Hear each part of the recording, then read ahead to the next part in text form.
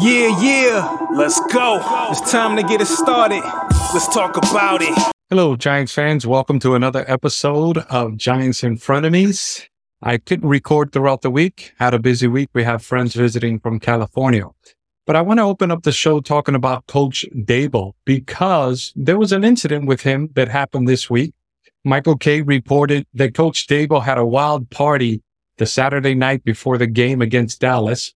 And considering that we got blown out 40-0, that it wasn't a good look and that Coach Dable didn't have his team prepared. Well, it turns out that it was much to do about nothing because in reality, he threw a birthday party for his child and kids should be off limits. Dable, after all, is still a father. He's still a husband. He still has a family life and he has to be able to do things for his children and be in their lives. We don't want a coach that doesn't have the right balance. And so I still have a deep trust in Coach Dable, although I have said in previous episodes that year 2 is going to be key. And I keep repeating that Shermer didn't have a good year 2. Judge didn't have a good year 2. And so we want to see Dable get over that hump. But I trust in my coach. I trust in Joe Shane. As I've stated previously in my last episode, I'm not going to jump off the cliff because we lost one game, even if it was the hated Dallas Cowboys. So I want to reiterate here at the beginning of this episode that I have an immense trust in Coach Dable and our coaching staff, including the entire staff. I know we're down on our O-line coach, but sometimes it just may be the talent. We'll see if they can get it corrected. If Bobby Johnson can get that line corrected, if they can bring in help to correct this offensive line, because we have stated from the get-go, not only myself, but other Giant fans have stated that the O-line is going to be the key in order to be able to use all our new weapons. That being said, we need to talk about the offensive line. Now, there is concern, obviously, even when fully healthy about the offensive line. But now we have to deal with the fact that Andrew Thomas is questionable, that he's day to day, and it'll be a game time decision come Sunday in Arizona. Look, I think we can beat this team, and we'll talk about the Cardinals defense, but I think we could still beat this team whether Andrew Thomas plays or not. I think we have too much talent. I think our coaches will devise a game plan to neutralize what the Cardinals want to do on defense. But nevertheless, the fact that Andrew Thomas is not 100% is concerning. And so not only that, but on the defensive side, this guy, Mercy, cannot stay healthy. And that is Ojulari. He is not doing well. I think he came up with a hamstring injury as well. So once again, we're dealing with injury with Ojulari. The injury report for the Giants says that he is doubtful to play on Sunday.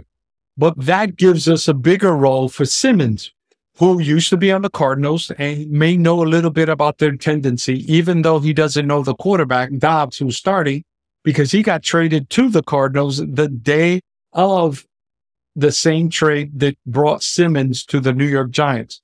So he's doubtful. And so is Wan'Dale Robinson doubtful. Now, if Wan'Dale Robinson, listen to me, if he goes 4 weeks without playing, then why did we even take him out of the pup? So hopefully he'll be ready for the 49ers, and if not for the Seahawks the following week. But I was kind of hoping he'd be ready at least for this Cardinal game, but he's listed as doubtful. For the Arizona Cardinals, defensive lineman L.J. Collier is out. So is Josh Woods is out. Questionable. Offensive lineman Kelvin Beachum is questionable. Defensive lineman Lakeith Fotu is questionable. And their well-known safety, Buda Baker, with a hamstring injury is questionable. And so we'll see. This brings me to the Cardinals defense. If you know, their head coach used to be the Eagles defensive coordinator, and they played a good game against the Commanders last week, even though they lost. Their defense had 6 sacks and they scored a touchdown, and they were very good considering that they don't have a lot of names that are famous or popular or well known on their defense. I saw a stat, they did rotate 11 defensive linemen in order to keep them fresh because they are pretty quick. So you can see that their head coach is trying to build a similar defense that he had on the Eagles. And if he does that, well, the Eagles defense give the Giants problems the last several years, especially last year where they beat us 3 times. But I don't think this will be a concern, even though the scheme, they know us scheme-wise, they don't have the horses or the same talent that the Eagles have, which gave us the trouble last year. So I believe that we should be able to, one, run the ball against the Cardinals defense, and that will open up the play action pass in order to finally score some points and get our offensive going. Look, I think the Giants offense is going to have a big day. I think they're going to win this game, win it easily, by over 20 points. Now, when was the last time we did that? But I think we will have a final score or 31-10 more than likely, give us that 21-point cushion. So if we don't do well, first of all, losing is not an option, right? Any given Sunday, anything can happen. But if we believe this team is going to take strides and improve upon last year, there's no way they need to lose this game. There's no way they should lose this game because heaven forbid, if they should lose this game, then we're facing the 49ers who destroyed the Steelers on short rest in San Francisco. So I'm confident. I'm pretty confident. I've stated earlier in a different episode before even the Dallas game that we were going to blow out the Cardinals, and I'm not backing out of that. I see Daniel Jones throwing for at least 3 touchdowns, whether that's to Barkley or some of the receivers. I'm pretty sure Barkley will get at least 2 touchdowns, perhaps 1 receiving, 1 rushing, and this should be an easy victory. It might start off tight because we don't seem to get off the gate real fast, but nevertheless, we should have an easy victory. Somewhere 31-10 or 35-15, something like that. So that's my prediction for the game. Now, before I continue with my Frenemy standings and picks, I want to add that many Giants fans that I have observed on Twitter and other places, Facebook, seem to be wanting to give up on this team already, as if they have some crystal ball that the season is going to be Pitts. Some of them have even been calling for the firing of Joe Shea and Brian Dable. Are we serious? After 1 game, is Dallas really that in your head that you're willing to fire this good pairing of our GM and coach? Look, are they perfect? No, no one's perfect, but they've been doing good. Now, some of their top 2 draft picks, right? Thibodeau and Neal need to improve, but Thibodeau didn't play that bad against Dallas. However, the whole team looked bad. So when the whole team looks bad, everybody looks bad.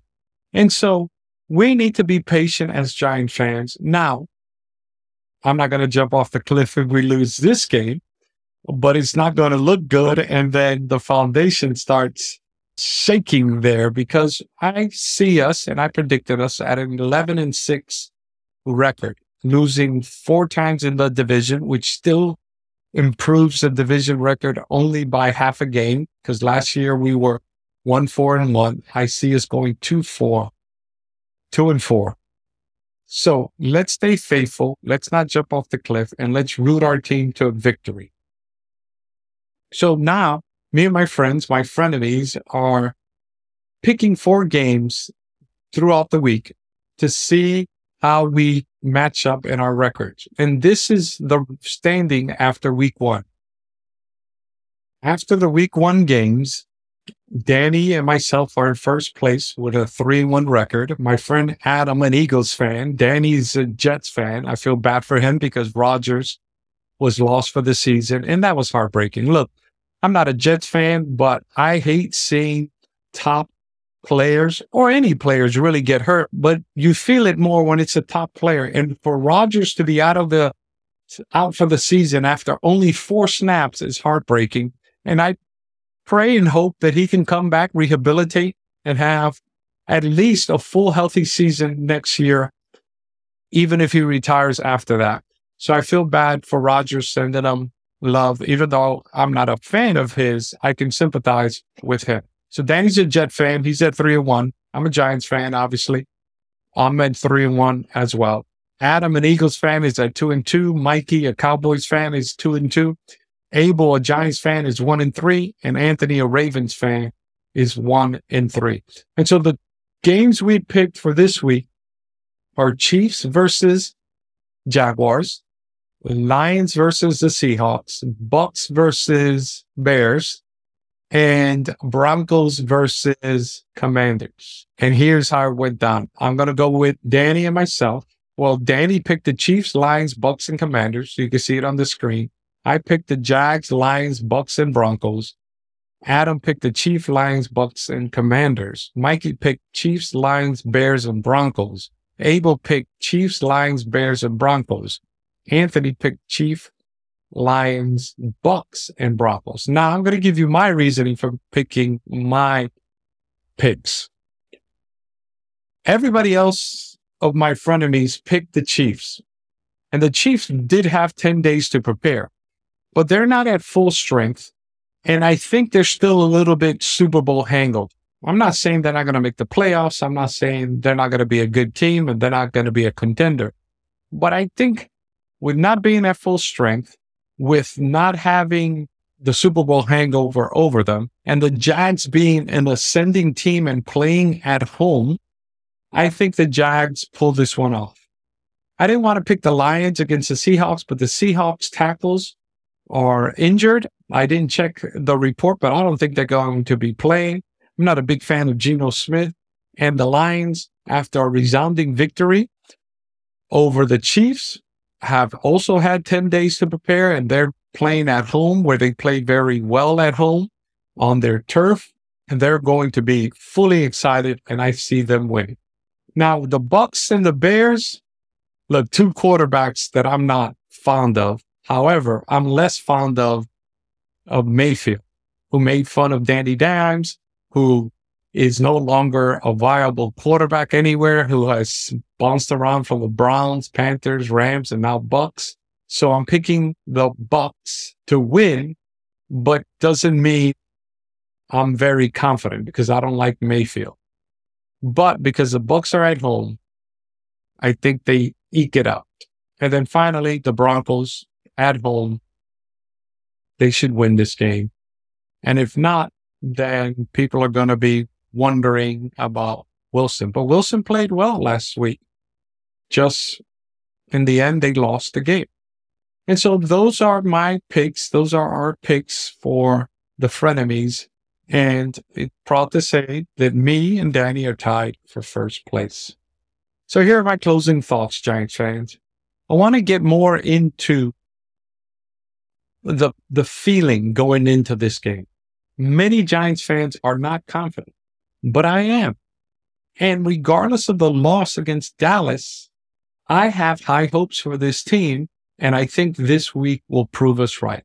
I think the keys to the game are going to be the offensive line, but they don't have to play perfect. With or without Thomas, I believe we can win this. And I think there's going to be a change at right guard. And hopefully that change at right guard, because Glowinski was horrible against Dallas, will be a rallying cry and help the team establish the run and then the play action pass. So here's my prediction. Besides the score, I think Barkley will have over 100 yards running, and he will have 2 touchdowns, and Daniel Jones will throw for at least 2 and run in for 1. So we're going to score anywhere between 4 to 5 touchdowns. Guarantee it. Until next time, Giant fans, make a friend of a frenemy. God bless.